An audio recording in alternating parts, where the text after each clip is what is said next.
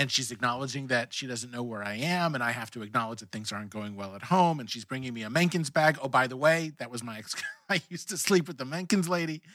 It's a nightmare for Don.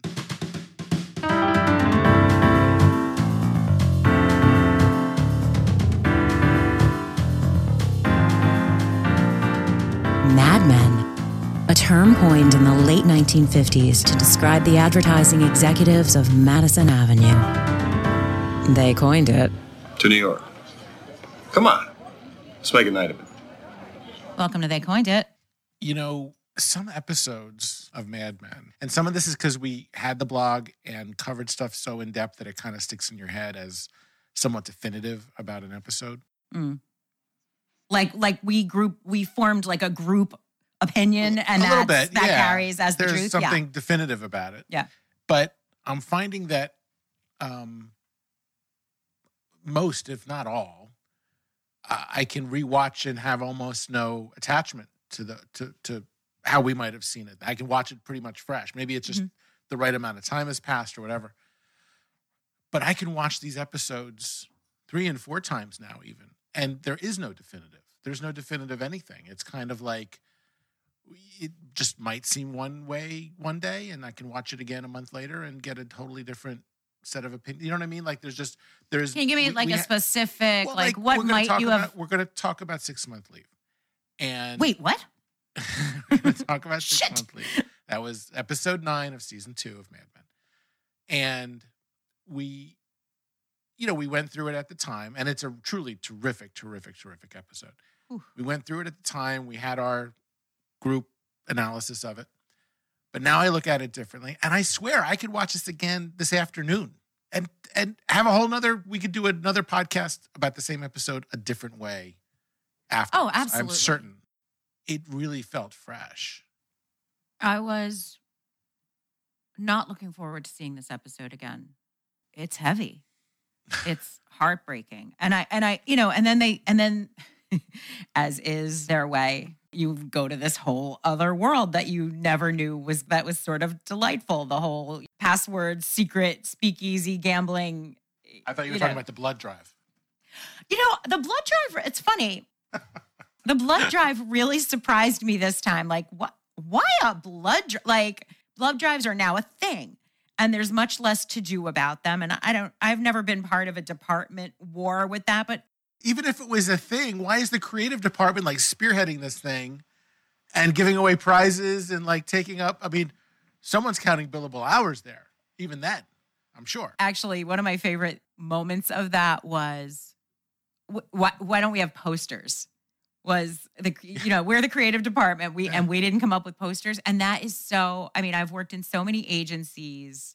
I worked in pharma. So it was pharmaceutical advertising or promotional medical education. Either way, what we are is a communications company. Mm-hmm. And when there are these epic communications fail, or we can't get away from PowerPoint of all fucking programs or whatever. Like it's said that when they said that about the posters, that was so true. Right. Yeah. You know who's going to suck at advertising our own event internally? Right. We are. Right. We'll advertise your product. That's right. But anyway, so I had no idea why a blood drive became such a important event, but I guess that was the thing in 1962. 6-Month Leave was written by Andre and Maria Jacometin and Matthew Weiner, directed by Mike Uppendahl. This is his first, yes? It's the first I seem to remember, yeah. Yeah, Mike coming in. Give Mike a Google. He's done lots of shows that you love. Super, super nice guy. And having a hell of a career. But yeah, this is the first time we're seeing him direct. Original air date was September 28th, 2008.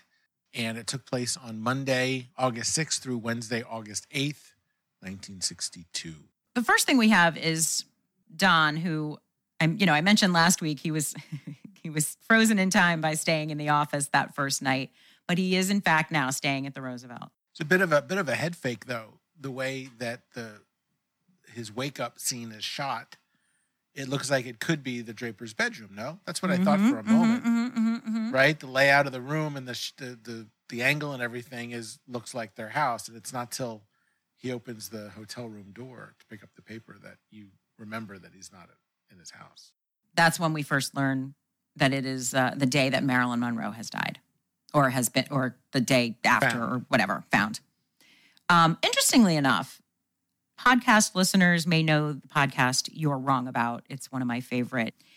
They debunk stories, or they go back and revisit stories that we know kind of almost exactly what you were just describing. Like, we already know what the story is, and they go back and they go, well, actually, they just got some special honor by Snopes as great debunkers. And I just happened to be listening to an old episode yesterday about Kurt Cobain and the copycat suicides. And it was this whole discussion of suicides and celebrity suicides, and Marilyn Monroe got brought up, and it was just and just how people find themselves relating to it. I happened to listen to that yesterday, and then I sit down last night and I watch this, and we get to see all these different reactions. What's interesting to me, there's this very overt reaction from all the ladies in the office, and it's kind of a gender split, right? The guys are kind of, rolling through it, but the women are standing around and they're crying, and Jane has to be nudged to, recognize Don as he comes in.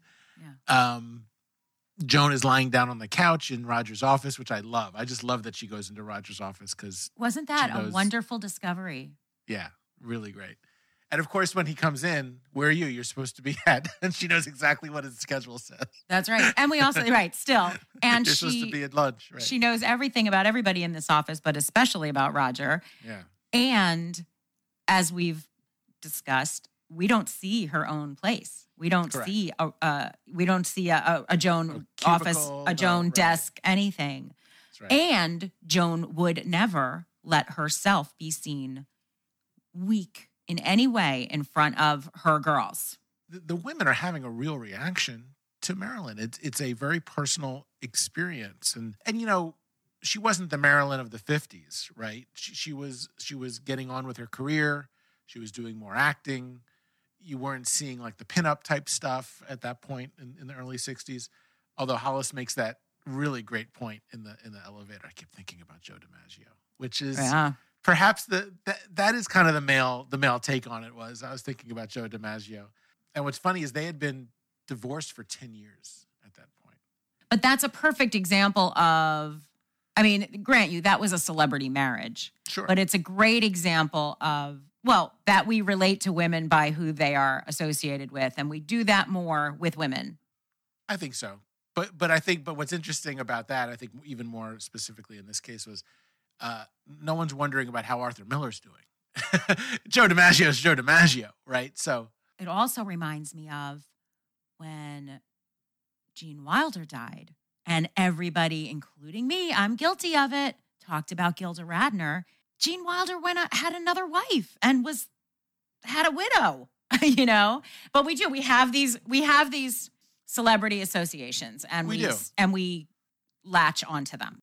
Like I said, she was getting on with her career. She was not, the male relationship with Marilyn Monroe was less and less as this sort of sex pot pinup, the way it might have been in Joe DiMaggio's, when they were married. But their reference point to her was more and more the fact that she was Joe DiMaggio's wife. And lots of stories about the fact that Joe DiMaggio considered her his wife. He never remarried and was attached to her until the day he died. Anyway, this dynamic, though, I did want to kind of review it and understand and get a little perspective, Roberta, from you, as best you can. What was it with women that was so identifying about Marilyn, your opinion, the way it's displayed here? Well, I hate to say this. I hate to burst this is another one where I'm a little skeptical that all the women would have been so broken up about Marilyn. I don't know. I wasn't there. And so I don't know if this was researched. Right, this isn't something we hear about, right? We're just observing it, right? Right. I don't know if this was researched or if this was invented. I would imagine it was. There's got to be enough contemporary accounts to know. It struck me as a good plot device. It struck me. I get it with Joan because she identifies. She's probably always been told there's a similarity, even as a redhead, right? There is and the way that Joan is always objectified. as Marilyn. I think she saw a little bit through Marilyn to the way that people don't see through Joan, right? I think I get Joan's identification. I have a hard time believing it. And again, I could be completely wrong. This is just how it struck me, that I think when you're hurt like that by a celebrity's death. Now, it's all these years later, we've gone through a lot more celebrities' deaths. I think that's a huge part of it. It gets bigger and bigger. There's more celebrities now with social media, right? We've all been affected by, but there hasn't been a day when all of us have been crying since, I don't know, John Lennon or Kurt Cobain, for those that, they usually don't hit in that way. But part of what makes it hit in that way is an identification, like I look back at, John Lennon, we just commemorated 40 years since his murder. And those of us that remember it vividly.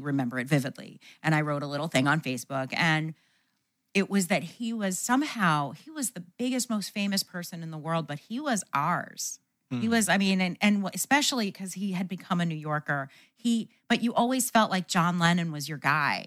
Yep. I have a hard time believing that they all felt that way about Marilyn. So that's where I'm a little skeptical. Right. And it's, and there's a youth quotient, right? These aren't celebrity deaths where it's like, oh, so-and-so was, 78 years old and, their time had passed, or they were already part of the culture for years and years. Marilyn was a contemporary. She was considered, many years ahead of her, same as John Lennon. So I think there's something different to the shocking death of a celebrity versus just the everyday death of a celebrity. Like, to me, I think they would have been more some people would have been more scandalized. She was found in the nude. I'm quoting Elton John, right? Right. But that would all come out later, right? I mean, the people didn't know about, Bobby Kennedy and they kind of needles and drugs. They knew stuff. It was around, but it was that wasn't in the day's paper. Not in the paper, but everybody. I mean, happy birthday, Mr. President. There was plenty they did. Marilyn. I think it says something interesting about celebrity, and I also think it just rang a little inauthentic. This one. I mean, again, I would love to. I haven't researched it. I always took it that if it was represented that way on Mad Men, that it stemmed from something, something real. I think the dates are always right and the facts are always right. I don't think the reactions are always accurate. Okay. And again, I could be incorrect. Let's remember though, radio, movies, TV, none of these was more than like 40 years old. The idea of mass media before 1920 was a billboard in Times Square or a billboard at Atlantic City. That was mass media. There wasn't a common language around celebrity, whether it's celebrity death or celebrity events or celebrity period. It was still relatively new. And, a death like Marilyn's was almost a singular event. I mean, next year there'd be another, celebrity death that would rock the world. The idea of the media creating someone and then being the messenger for such shocking news was still relatively new. There was Pearl Harbor and little else that was like this media thing. So it's an interesting phenomenon, whatever it is. These are going to be the same women that are going to be crying when the president dies. And when the president dies, I believe it. Whatever you show me about that, I believe it, right? We all know the contemporary accounts for that because it's all over the place. I have a hard time believing that Marilyn Monroe, and even if it's only half the office, is going to have the same emotional wave to that same degree. I just, it's not the same as John Lennon. And she's past her. I don't know. Please, coiners, if any of you know, if any of you has a mother who would remember, or even a father who might have been there that day, or let's see what we can find out about if anybody has an anecdote. Everything you get about her death is what we found out later, is sort of the story that emerged. Again, even a Princess Diana, which is, I just don't see her death in the moment that she was cut down in her prime. She wasn't in her prime. Like, I just don't see it in the same. Yeah, no, having the same pack and the same punch. That's an interesting take. I kind of took it at face value, but yeah. Nope. It's a big fraud. All right. I've become a lot more cynical, All right. I guess. Marilyn died. Nobody cared. Let's Nobody move on. cared. All right, just Joan. Hey, you're not like her. Physically a little bit. Don't tell me that makes you sad. It's not a joke. Betty takes a journey. Journey around our house. True. You know, no shame in the house dress back then. No shame in the house dress game. No, and what's interesting is I'm looking at it and I'm like, we've never seen Betty in a house dress. And I'm like, oh, that's because she doesn't have her curlage in her hair because there's nobody coming home for dinner to get dressed for. Right. She always was either fancy or getting fancy. That's right. How to prepare for your man getting home. The 10 tips. We went over that. That's right. And now she doesn't have to do any of that. It's not just that Betty's depressed. It's that she just doesn't fucking have to. But Betty's depressed. Well, she's getting up and she doesn't even see the kids off before school. How's Carla's that? Taking it. I'd do anything for that. Yeah, no, I think that's all definitely of a piece. What I love, what I noticed when this is skipping ahead to when Sarah Beth comes over to borrow the dresses. She's got a little pocket in her house dress for her cigarettes. Yes. Yes. So I will be staying around the house. I will not be getting dressed, and I'm going to be smoking. I'll be chain smoking the whole time. That's right. It's really just wild. But I can picture those like sort of seersucker, Oh, and they my did God. have Yeah, they totally. did have pockets for sure. They were a house coat. They were a house coat actually. Where are you going to keep your smokes, right? Yeah, exactly. And your cell phone. Wait a minute. Right. So basically we see a few things with Betty, right? We see this thing with Sarah Beth, and that ends up becoming very interesting. We see this depression and this and her guardedness about the situation with Carla, although she then apologizes to her, which was sort of A nice. very sweet moment with Carla. The first real moment we have really from Carla at all. Carla, the plot neglected, but that's a whole other. And then her trying to break into the desk. And that's so interesting, isn't it? We're seeing her no longer respect these boundaries that Don has kind of arbitrarily drawn. Well, they're not arbitrary to Don, but that have been arbitrarily drawn for her as to where her marriage exists and how it's compartmentalized. You know, her husband's really drawn these lines for his convenience. We know at least some of it already. Adam, Cash, I mean, photos, Dick Whitman. things like this. Dick Whitman is in there. But she doesn't know that. She just knows it's eating at her. It's part of this anger, I think, that you keep talking about. And she knows he keeps secrets. And, we'll get to this later, but I love when Roger says he's so secretive. Right. Who knows what's going on? You're so secretive. She knows there are secrets and there's a locked drawer. And she's always been respectful of it. And now she's had it. She has had it. And if she could smash that desk like she smashed that chair, we'd be having a different episode right now. It's the lingering effects of A Night to Remember and the going through the suits. It's an extension of that. That's not entirely out of her system. It's not out of her system, and she's officially done giving fucks because in the past, even if she had wanted to get into that drawer, how would she explain it to Don if Don came home and there was a banged up keyhole? Now she doesn't give a fuck. Whether Don comes home or not, she's not there. But even if he does, she doesn't give a fuck. I went in. I'm breaking into your desk. Yep. Sue me.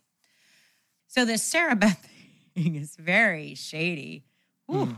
And it gives her a little brings her back to life. I mean, at the end of the episode, she's now baking with the kids. She's back interacting with her children. I think Betty Draper deserves some of the relook that we're giving her, because I think at the time she's a total child, she's a total bitch, she's total she's a horrible mother, and it's like I'm all for the revisit on Betty, but that doesn't take away any of that other stuff, because I think it's all true. I think it's just a more rounded picture, because I think she is not a natural mother, not a good mother. She doesn't like being a mother. It's not her favorite bag. thing. And Betty is at her best. She is at her bettiest when she's playing high school games. and My being God. the queen bee and being a total bitch. This was horrible. I mean, this was Right? really devious. You know, the look on her face when she walks away from setting the date with Arthur, it just absolutely, the blood just drains from her face. She just played both of them and threw their groins together. I mean, it just... Right? And then, you know, she looks at her watch and goes over and takes the phone off the hook, right? When it was that easy to avoid a phone call back then. That was it. That's the real Betty, everybody. That is Betty Hofstad. Sorry. That is the real Betty. I think if we've learned anything from life and from this show is it's all, Betty concerned about Francine is also the real Betty. I mean, she's, you know, it's not all one thing, but for sure, she can cut a bitch. I mean, Unbelievable. the line she says to Sarah Beth is you can turn it on and off. And that's interesting that she has that. Yeah, that's Betty. That's Betty's epitaph. Why do you think she did this? Why? Not where does she get her skill set? I got that. Because she's learning that she's been powerless in her marriage. And where someone like Betty, who's kind of had the world spin around, you know, her pinky finger, is feeling powerless. And so when you're powerless, you kind of revert back to where you can pull the strings. And this is where she can be manipulative and have things work out. Even if it's not something she necessarily cares about or wants, it's a way of exerting power. And if everything was going swimmingly and her life were fine and her marriage were fine and her relationship with her husband were fine, she kind of wouldn't, you know, she'd go back to dishing with Sarah Beth and flirting with Arthur if she wanted to, but leave it at that. Here she has to, like you said, throw their groins at each other because she can. It's a bully move. I think that's, frankly. yeah, I think that's great. I think that's, all right, let's take a quick break. And on the other side, we've got just a little bit about Freddie Rumsen we might want to talk about. Get some of that shampoo for the carpet. Do you?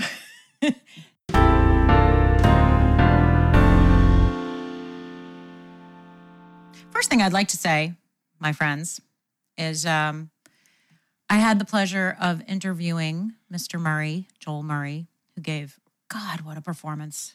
I really noticed his performance this time. I really watched him at that dinner, the dinner table in the restaurant. His performance was really understated in terms of he didn't. I was just really watching him not like oversell any of the lines. Like he just was. He was just being Freddie, doing his, just talking, and it was so believable. He's such a believable character. You know, we got to this episode. Of course, it stands out. You know, when you see 6 Month Leave, you go, "Oh, the Freddie episode." But I didn't realize until this rewatch that we're doing how relatively little of Freddie we really see in a season and a half up to this. I thought he stayed in my memory as a not a major character, but kind of a more prominent, more that we just see more of him week to week, episode to episode than we actually do. He's very prominent in Babylon, which is where Peggy gets discovered. A couple others here and there, he kind of pops up, but really not so much up to this. So he's just been this kind of likable, drunken copywriter. Yeah. So I interviewed him, and we will definitely post the link. This episode aired in September of 2008. I spoke to him in December. It was really fresh for him and for all of us. And he was absolutely wonderful. One of the things he talked about was how he's such an everyman type, how people always come up to him and know him from somewhere, and it's never something he's been in. And they all think they've had a drink with him, which is very likely. And definitely people from this industry, from the advertising industry, say, listen, I knew five of those guys. I knew 5 guys that you remind me of. Oh, yeah, for sure. Yeah. I don't know if you remember this, Dan. It's in the interview. One of our writers, Hullabaloo, she went to like a Mad Men concert event that happened on the West Coast back then. And she said Joel Murray was the surprise sexy.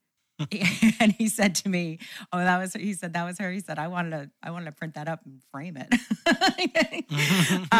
But he was playing a man much older than he was. And he's from such a talented, famous family. I mean, it's just unbelievable the amount of modern comedy content from his brother Bill, his brother Brian Doyle, of course.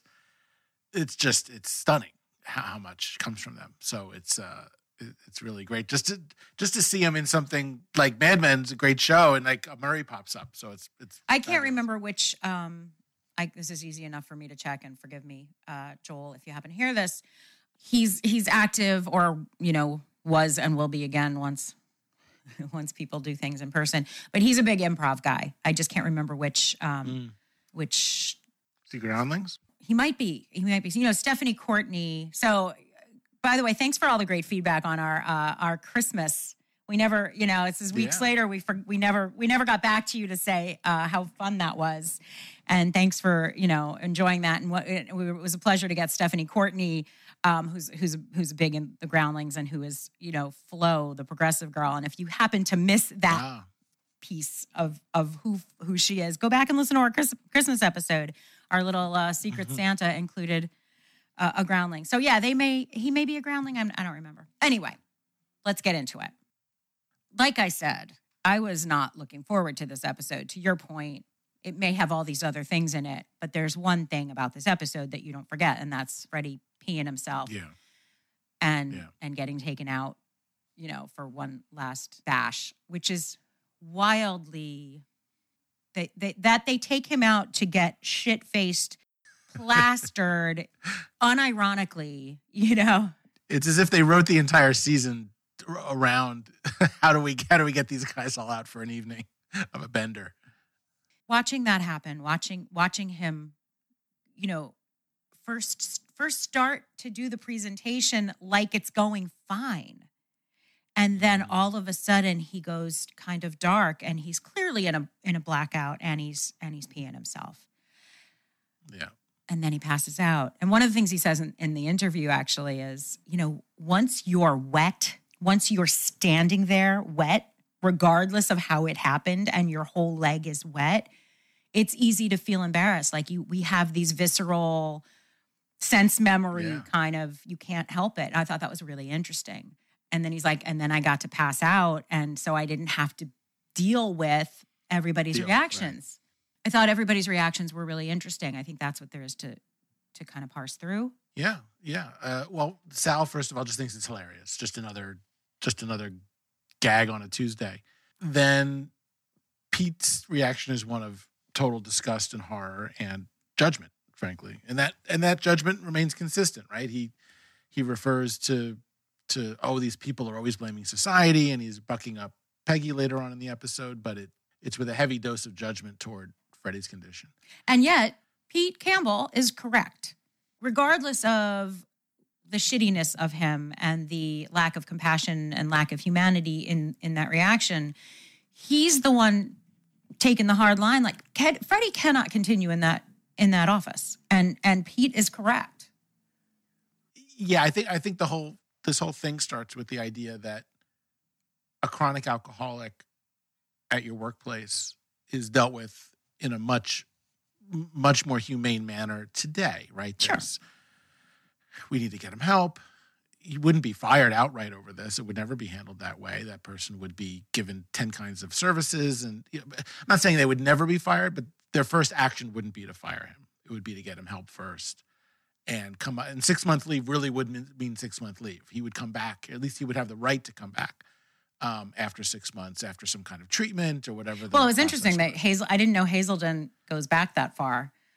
I think that was like the preeminent before Betty Ford and all the others. Yeah, no, Hazelden is a well-known treatment center to this day, or last I checked. But there would be an abundance of sensitivity to the employee as to how it was handled. Here's the other thing, though, that really struck me is, a lot of what this show is about, as we've discussed, is about the consequences to all of their terrible behavior. Mm-hmm. So God bless Freddie Rumsen and his alcoholism, and it is out of control and tragic and painful to watch. But part of why it got so far is because of all that is permissible in this environment. Yeah, you're fine as long as you don't pee yourself, Right. right before a client meeting. I mean, we all tolerate Freddie and his drunkenness because we're all having drinks at 11. Some of us are drinking at 11 a.m. as well. Roger's joke is, there's a line and you wet it, right? And that's still kind of the case. If somebody wants to drink, and I've worked with men and women who are serious alcoholics who didn't let it affect their work, what are you going to do? Drag someone into treatment? No. The minute it affects work, you want to treat them with sympathy and humanely and treat it as a disease and not, so-and-so couldn't get it together. The whole idea that they're taking this guy out for a bender because he couldn't keep it together in the office is the basis of how different things are now. That would never happen. I've worked with plenty of people. It's the industry. There's a lot of drinking in the office. There's a ton of drinking in the office. And there is still a level of permissibility. It's not quite the same, but it's not quite different either. And the question is still there. Where do you draw the line? You're saying as long as it doesn't affect work. Guess what? When you're drunk and in my face and being like, Roberta, you're really doing a good job, that does affect my work. Right. But the line is moved. There's no question. But that is seen as affecting work. Roberta shouldn't have to be subjected to so-and-so's alcoholism. Yet, there are alcoholics we work with every day. Or even non-alcoholics who are just drunker at work than they should be. But the point is maybe they have a problem that how they deal with it is more private. And there are people who don't miss a day of work because of their addiction. There was really no process for handling it. Right. Back then. This was the process. Let's take him out for one last hoo-ha, and we'll have to put him on the boat and say goodbye. I mean, really, they're talking about there are other cities. Like he can't work in this town again for a good long while. That's right. And Roger says, look, they all think we're like this anyway. There's protocol. We just can't. So Freddie just was a 15 out of 10. So he had to happen. At some places, maybe when he fell asleep when a client was, when a hired celebrity like Jimmy Barrett was insulting the client, maybe that would have been where the line was today, or maybe that was 20 years ago. Who knows? But Freddie kind of went past all those lines without throwing up any red flags. It was this for them was that moment. Well, it's the red flags were there. Everybody, we heard about Freddie Rumsen before we met him that he's a drunk. It's red flag. It's just that we don't do anything about red flags until that red flag is peeing on your carpet. We don't even call them red flags. I mean, that's the whole thing. And then you've got Duck, who's like this, the hardest on Freddie of all because he knows this guy's not going to work out. It's because he didn't work out. And you're right. Everybody kind of has their own take on it. Peggy's being the most, I won't say it's sympathetic in the sense of like knowing what to do. She didn't know what to do either, but she was the most, sort of showed the most humanity toward Freddie. For sure. Right. The rest of them were, so it was interesting. Pete and Sal and Peggy are the ones who knew, who witnessed it. Sal, again, at first I thought it was just nervous laughter. But but as it got out, it's a genuine joy. It was a really immature response beyond one, right? As they're all still. At the blood drive, they're all yucking about it, right? But they also think it's not as consequential. That's correct. None of them do, including Peggy. Don was right. Peggy should have come to Don. Don is in charge of the creative team. Where any protocol exists, you tell your boss who is his boss what happened. Right. But she thought, urine under the bridge. Let's not talk about this. Yeah. And she really was coming from I think a place of compassion. Total, absolutely. But that was the wrong call. And again, Pete, who was coming from just being a judgmental shit, correct call. We have to tell people and we have to get rid of him. And he given the parameters of what they had to work with, they didn't have a program where they could send him off and bring him back. I'll amend what you said. We have to tell people, and there has to be consequences. Whether we have to get rid of them is that consequence. That's the part that I think is largely different now. Now, who do you think, by the time Freddie woke up and went home, everybody knew? Every secretary knew. So did his secretary gossip? Oh, I don't think they all knew. No, I think that his secretary probably knew. First of all, it's probably not the first time. She did know. They talked to her. Yeah, but Peggy just said that he's sick. Peggy didn't. I don't know that. Well, we don't know. We didn't see the conversation. Right. So we don't know what she knew. She knew. And how many times has she had to cover for Freddie for being blacked out? Probably. They were all staring at him. They hear this guy squishing through the office. They were startled when he walked past. That's not how I saw. I mean, I know he was between what he must smell like, maybe, and sound like. It got heads turning. I didn't look at it as they were all ready for Freddie coming out of the office or knew ahead of time. I didn't see it that way at all. I saw it as like, what the hell is that? All right, Coiners, tell us what you saw there. I saw it. I mean, this is such a subtle difference between their heads turned to see it and their heads turned because of Minutia, it. I saw it as that the gossip had already spread like wildfire. No, I think that was mostly among the account people and the creative team had been gossiping. I thought part of this discussion about Freddie and what happens and how it's handled, parts of that story, I think, touch some of the larger themes of the episode. So much of Don's story, of his work as a creative, comes down to how he uses his real life for work. Part of that came out actually last episode in Night to Remember. I use my life and my work all the time, and the argument with Betty. But we've seen it in The Wheel, and we've seen it in so many other things. So it's part of how he goes to work every day. But now that his home life is completely topsy-turvy, he has no idea what's going on. He really is at loose ends in so many ways with Betty. That's a discomfort with his real life.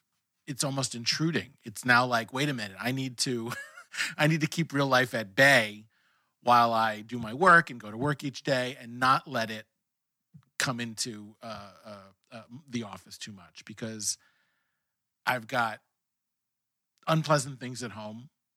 I've got an unhappy wife. I've got kids I don't see. This is not the picture of the American family that I need to bring to my clients to help them every day. And now I've got this new secretary who's getting me shirts, and she's acknowledging that she doesn't know where I am, and I have to acknowledge that things aren't going well at home, and she's bringing me a Menkins bag. Oh, by the way, that was I used to sleep with the Menkins lady. It's a nightmare for Don, right? My work informs my life. This is how I do it, yada, yada, ring-a-ding-ding. Wait a minute. This wasn't such a good idea. This little setup I got for myself, it all looks great as long as the marriage is good. And now, holy shit. Yeah. And I think that's a big theme of the episode. Everything from, like we were just saying, if you're a drunk at home, but you can come to work and do it, no problem. Separate church and state. It's all good. The discretion around Freddie, I think, is part of this dynamic of what's acceptable and what's not. How Jane approaches it with Don is very interesting.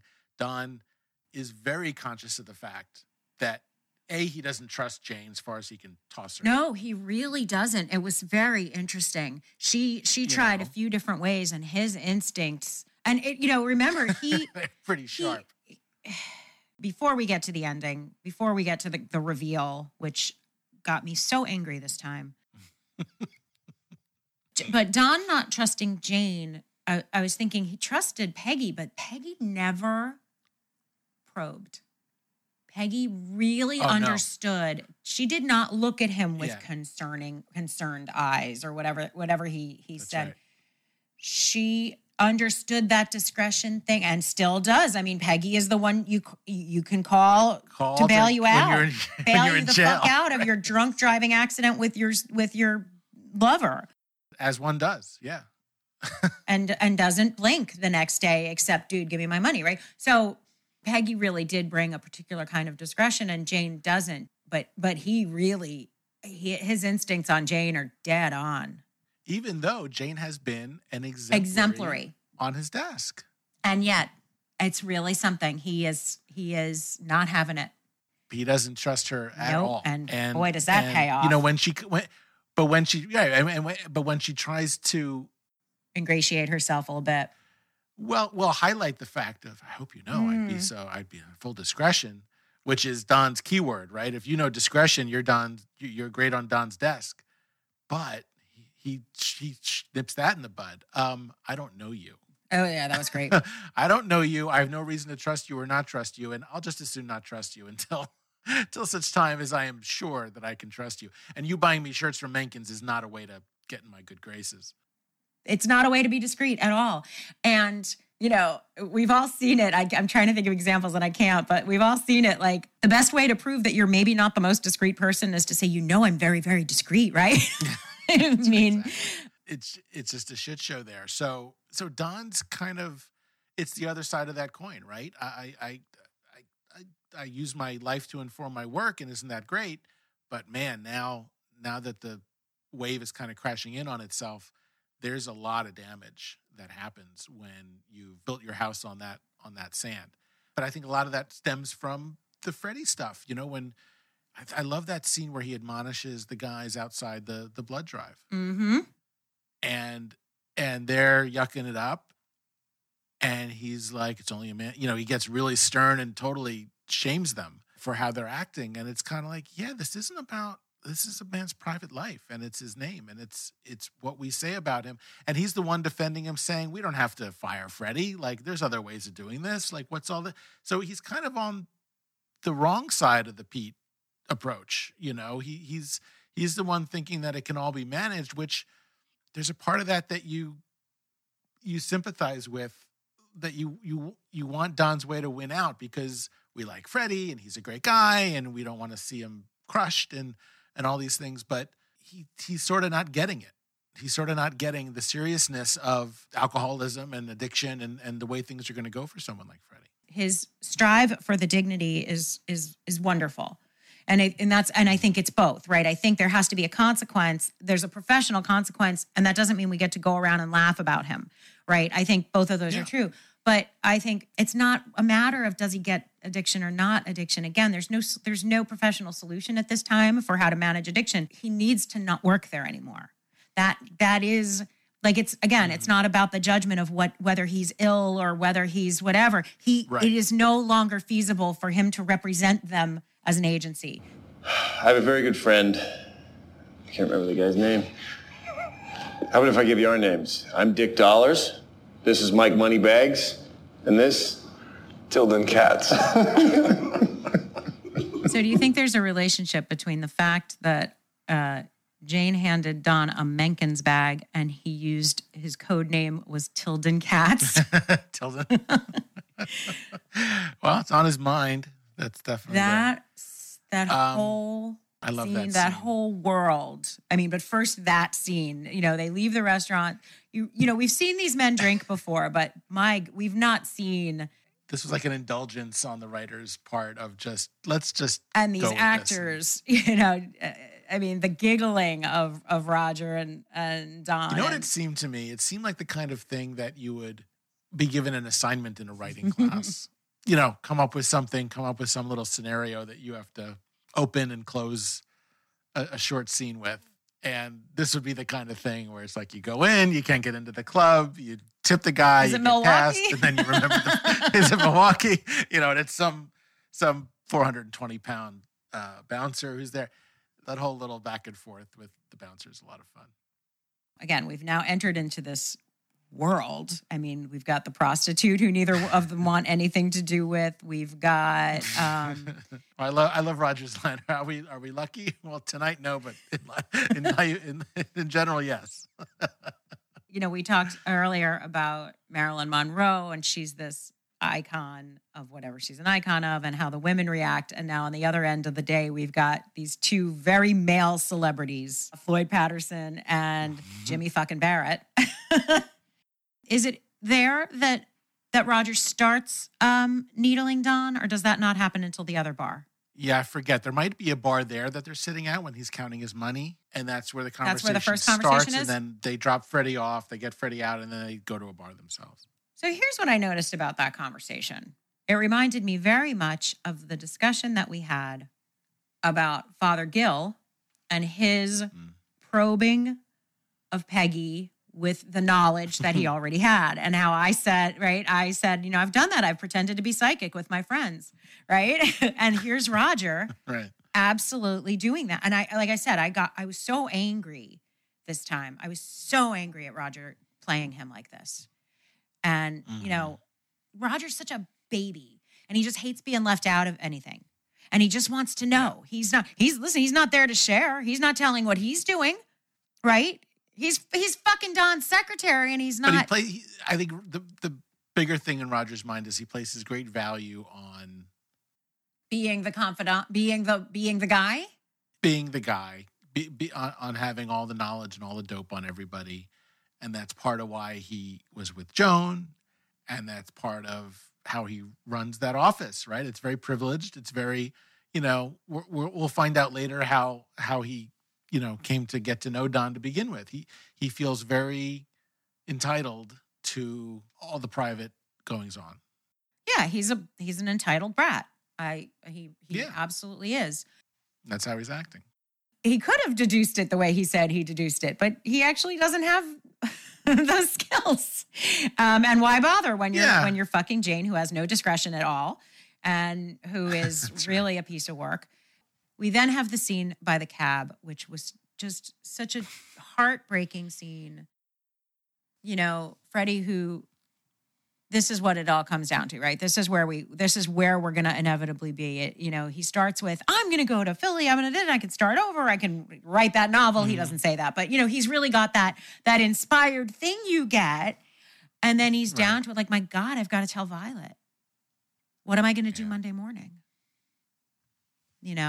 Sitting home. Yeah. Absolutely. And it's heartbreaking.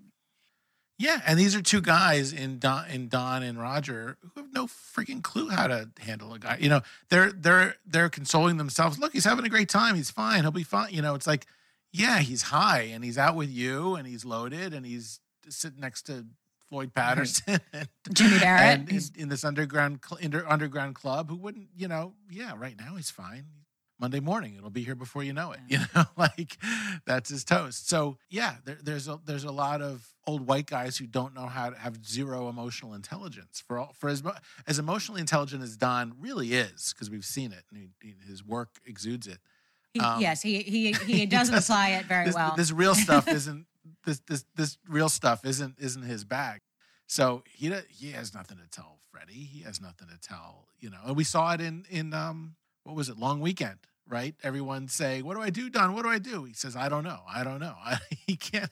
He only knows how to manage the situation. Going back to Long Weekend, He knows, your wife's name is Mona, and he knows to tell the cab driver whatever else he says. This is where you're taking him. I mean, that was a very shrewd, right, thing to inject. I love that Freddie gives the cab driver his apartment number. Well, he may have to buzz that number. He may have to pull him out of the cab and buzz that number. It's not something you'd normally give to the cab driver. Horrible. It was very funny. The passenger can usually get themselves into the residence. After Don has hauled off on Jimmy Barrett, none of them understand why. Yeah. And then they leave, and Don's like, no, I'm going to call it a night. And then the next thing we see, they're in another bar. That's right. And now he finally does tell Roger what's happening in his life. I see this as a great piece of misdirection. I don't know if it was drawn that way or if that's just the way I read it, but there's a tremendous amount of ambiguity in how Roger talks to Don. The grand gesture and, you don't want to stay married. It's not a natural state, but you do it anyway. And what are you going to do? You're married. All this kind of stuff that leads one to think that Roger is sort of advocating for marriage in some weird way, or at least keeping the family together no matter what it takes. There's that ethos that Roger's projecting. At least that's how I perceive it. Now, I don't know. I've tried listening to it both ways, and I'm not quite getting that it could mean either thing, but that seems to be what Roger's getting at. So when we have the reveal at the end of the episode, it's counter to all that. So I don't know if Roger was just talking out of his ass or if it was really a misdirection kind of thing.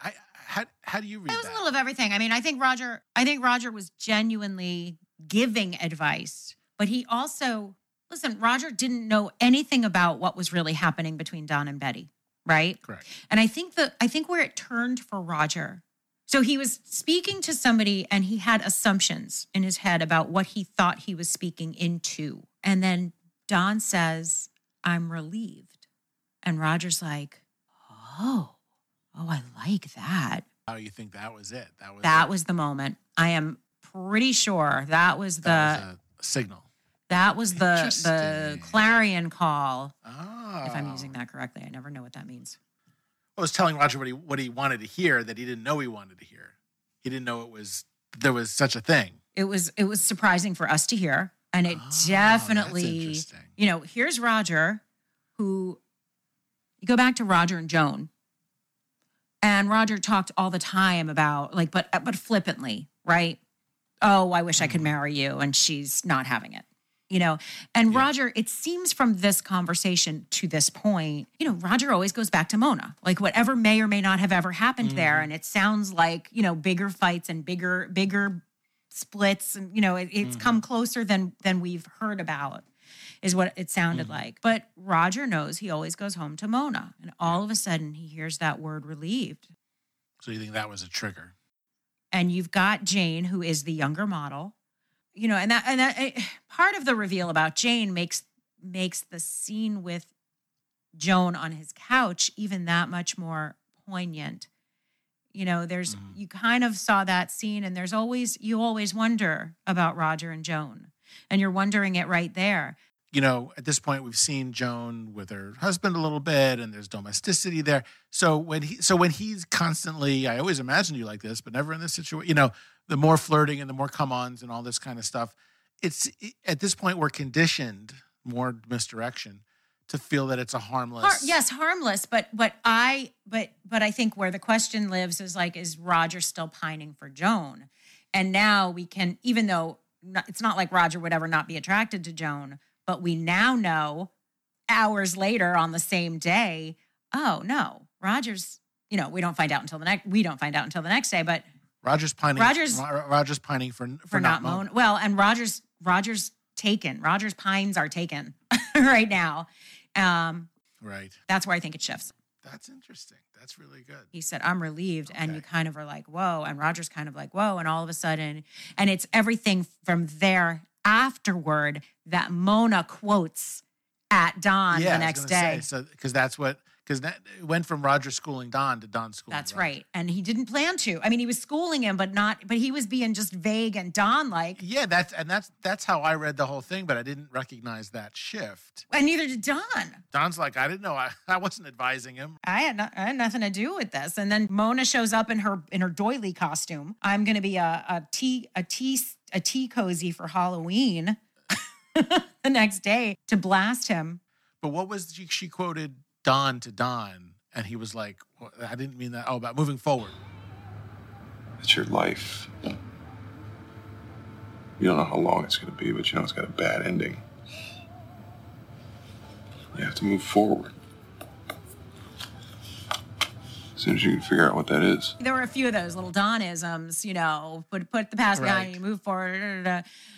But they weren't clues for Roger to be picking up on, but he did. Oh, that's good. No, that's what really happened. Good. Okay. Wow.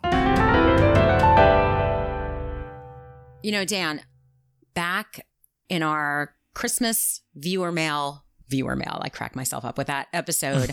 I had promised that we had one question that we had to sort of put on hold until this episode. One of our Patreon members, Annie Yano, had this question about 6-month leave.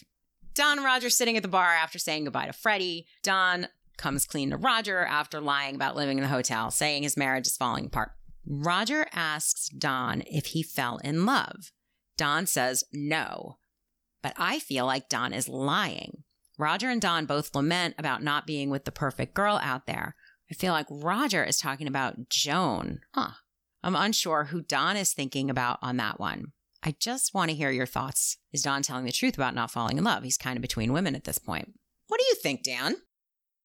I think, first of all, I have a name for the segment. It's not viewer mail. It's They Asked It. I see what you did there. Right? Yeah, it's catchy. They asked it on They Coined It. Okay, gotcha. So that's number one out of the way. And Annie, I understand, contributes to our Patreon, does she not? She is a patron on our Patreon. She is a Patreon member. She's one of our patrons.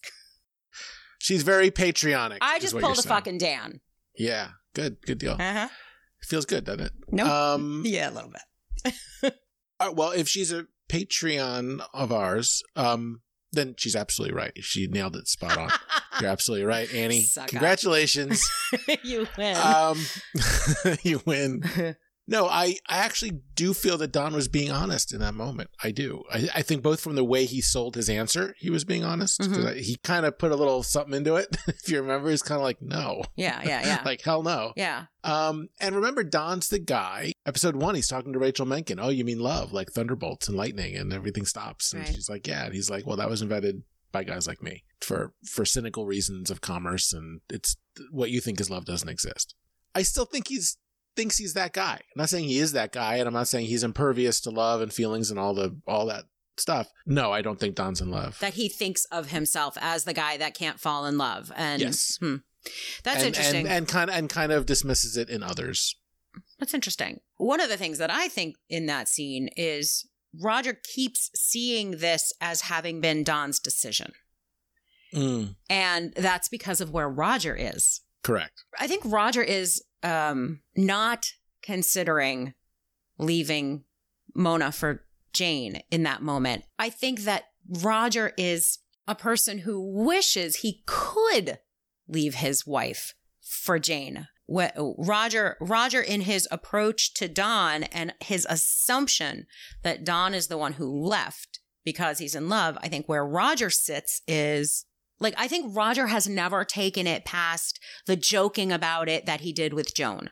Oh, I wish we could be married, or I wish we could be together. I don't think he's ever thought it beyond a thought. I don't think he's actively considering it until later when Don says what he says. So I think, and then that's the pivot point. But for Don, Don was ready to leave for Rachel. Now, he was ready to leave for Rachel in a moment of panic, and he was going to tell himself that he left for love. But that's not why he was leaving in that moment. He actually never did make the move for love. No, out of total fear. But he would have told himself he left for love. But he hasn't done it. And he hasn't been in love since. And so, no, I don't think he's lying. Yeah. And I think the evidence for that, the strongest evidence for that, other than, like I said, how he delivered the line, is there's nobody yet. There's nobody in his life. There's no one we could make a claim I think we, the audience, would know if there was a love of. But I think that is more, as you say, that's Roger's view of things. So that's like Roger projecting onto Don and Betty's marriage. Exactly. That it must be Don who's running around if there's a problem. Because Roger could not imagine Betty leaving Don, even though that's exactly what's happening. And it is Don's running around that is the problem, but just not the way that Roger has construed it. Yeah. All right, great. So yeah, so that's our take. They asked it.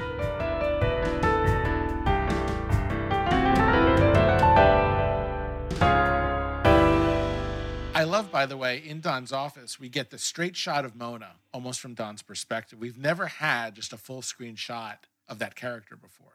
She's always in screen with Roger, the kids, or whatever. It's never quite fully centered on her until that moment. And that's a really great sort of, it grabs the viewer by the lapels to say, Mona's about to drop and some we don't shit. know why. We don't understand And what's going on here. Like, we have no... It's totally from we the don't know blue. any of this. I mean... And when we look back, it's, what do we say? Surprising and inevitable. Because, goddamn, the minute Jane walked into his office with that box, it led straight to this. she's a piece of work. So, and get her off my desk. She's off my desk. Oh. Which is Don. Going back to your theme. I know it. I can see it in your face. Goes right back to this. This is why we don't mix the two. And I'm not mixing the two. And I didn't think I was mixing the two, but now that I am, fuck this. Get her off my desk. And that because there's nothing Don hates more than being played. And the two of them have been playing him. She's with her, this thing where, Sally calling was the excuse for her to finally be able to say what she's been suspecting the whole time. And that's because she's a secretary who's paying attention. Did Sally, now it begs the question, did Sally really call? Oh yeah, I don't think she would make that. I don't think you can make that up. That's no. Because wasn't there something when Don tells Betty that Sally called the office? She says, when? Monday. Betty says something, and now I want to go back and look. Does Betty say something where she goes something like Sally knows not to call or something like that? I could so see Sally calling. I could absolutely. It Sally does, knows.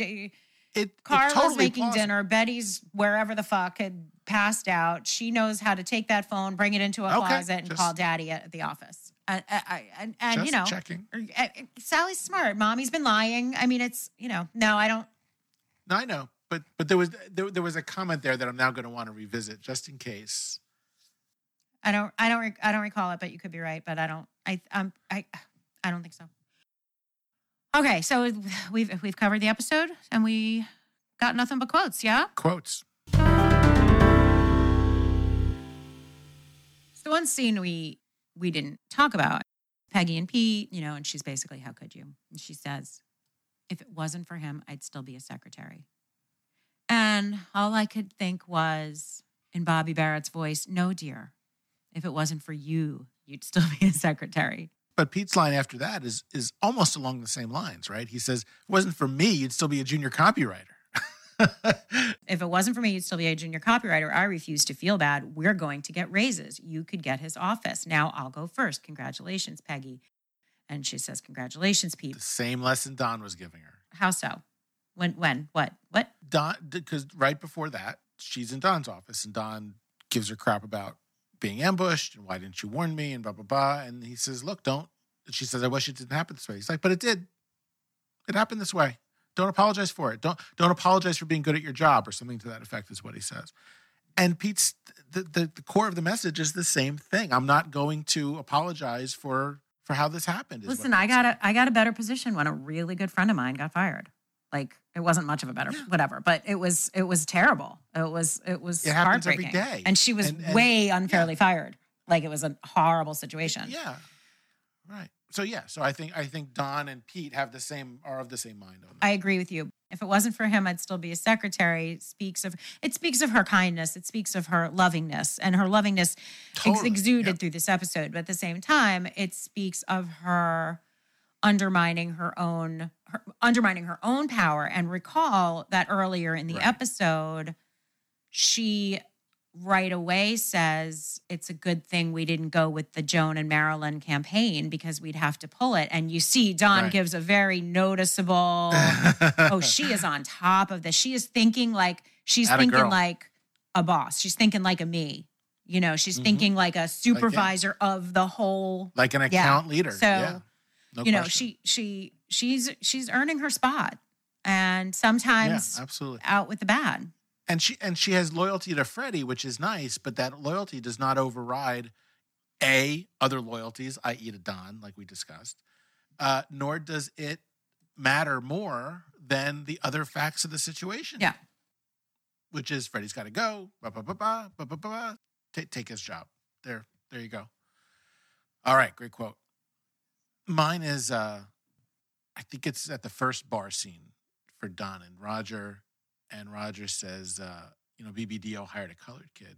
And Don's response is, I think I'm glad I'm not that kid. Now, this isn't in the mix of really what we're talking about with the episode. But what I love about that and what I think it speaks to about Don, Roger's instigating of this topic is he's seeing it from BBDO's standpoint. Correct. Roger's the man. Roger's the man, right? Roger is the society man. And it's what it means for the fact that it's a BBDO doing it. And isn't that interesting? And they hired him. Don sees that exact same incident from the kid's point of view. I wouldn't want to be that kid. And that's a fascinating thing about Don Draper. Don Draper looks to all of us as the perfect privileged person. And in many ways he is. I mean, Don Draper has gotten as far as Don Draper has gotten because he could have that same, but perfect package. Exactly. He's got all that talent, but he's also got the perfect package. But he sees himself as that kid. He sees himself as the kid that he was. He sees himself as no education, a whore child. Total underdog. And everybody knows you're ain't you heard. Yeah. So to him, that story is about the kid who has to fill that role. Don sees this, he sees it from the singular point of view, not the organizational point of view. Roger's bringing it up was an organizational comment. BBDO did this. And he sees himself, partially as that kid, the outsider. But I think it's also part of that empathy that Don carries with him for other people. And that he so often ignores and shuts away and treats shits on everybody he sees. But there's a part of him that when you bring that up, he's going to see himself as that as that kid. And that, I don't know, that's one of Don's saving graces. And I think it's very beautiful, despite everything else going on with Don. In honorable mentions, Don at the bar. I know what you're going to say. It was a real Archibald Whitman maneuver. Who's that's a hothead drunk I used to know. You know, I mean, Don's been drinking for 85 hours at this point, and he allows himself to say that, but Knowing that still going to pull it back. Yep. Secret. Because That's right. Well, it's kind of like him using the name Tilden Katz. No one knows who that is right. either. Right? They all act like they're in on the joke, but no. Yeah, no, knows it's who just a Tilden ridiculous Katz name. is. They're laughing at the ridiculous name and the idea that he could possibly be Jewish. That's just ridiculous. This is craziest thing. But it's meaningful. Yeah. It's meaningful to Don, and he's not letting on why. All right, so next week we've got the inheritance. We're really rounding. I mean, we are now in the, racing toward the end of season 2. Well, we have the inheritance, which I don't remember a thing about, actually. And then it's the jet set. Talk about a turn. So, oh boy, kids, boys and girls. Awesome stuff. 6-month lead. We're already booking guests for next season. We'll come back with our schedule at some point. We're probably going to take a break once this season ends, as we did last season. But do you believe it? We're heading towards the end of our second season. We've got only fantastic episodes to not that there's been any bad ones, but we really are. This is the end of this season just goes places. Yeah. Yep. As always, we thank you for listening, and we will see you soon. Bye-bye. Hey Coiners, we're so glad you're enjoying the show. Please give us rave reviews on Apple Podcasts and share us on social media. If you'd like to support us, we are at patreon.com/theycoineditpod. Our members get extras and outtakes. We love hearing from you. And yet, we've been giving you the wrong email address. Reach us at questions@theycoineditpod.com. Hang with us on Twitter and Instagram, TCI Mad Men Pod. We've got so much more Mad Men to get to and more special guests. We're looking forward to all of it with you. See you next episode.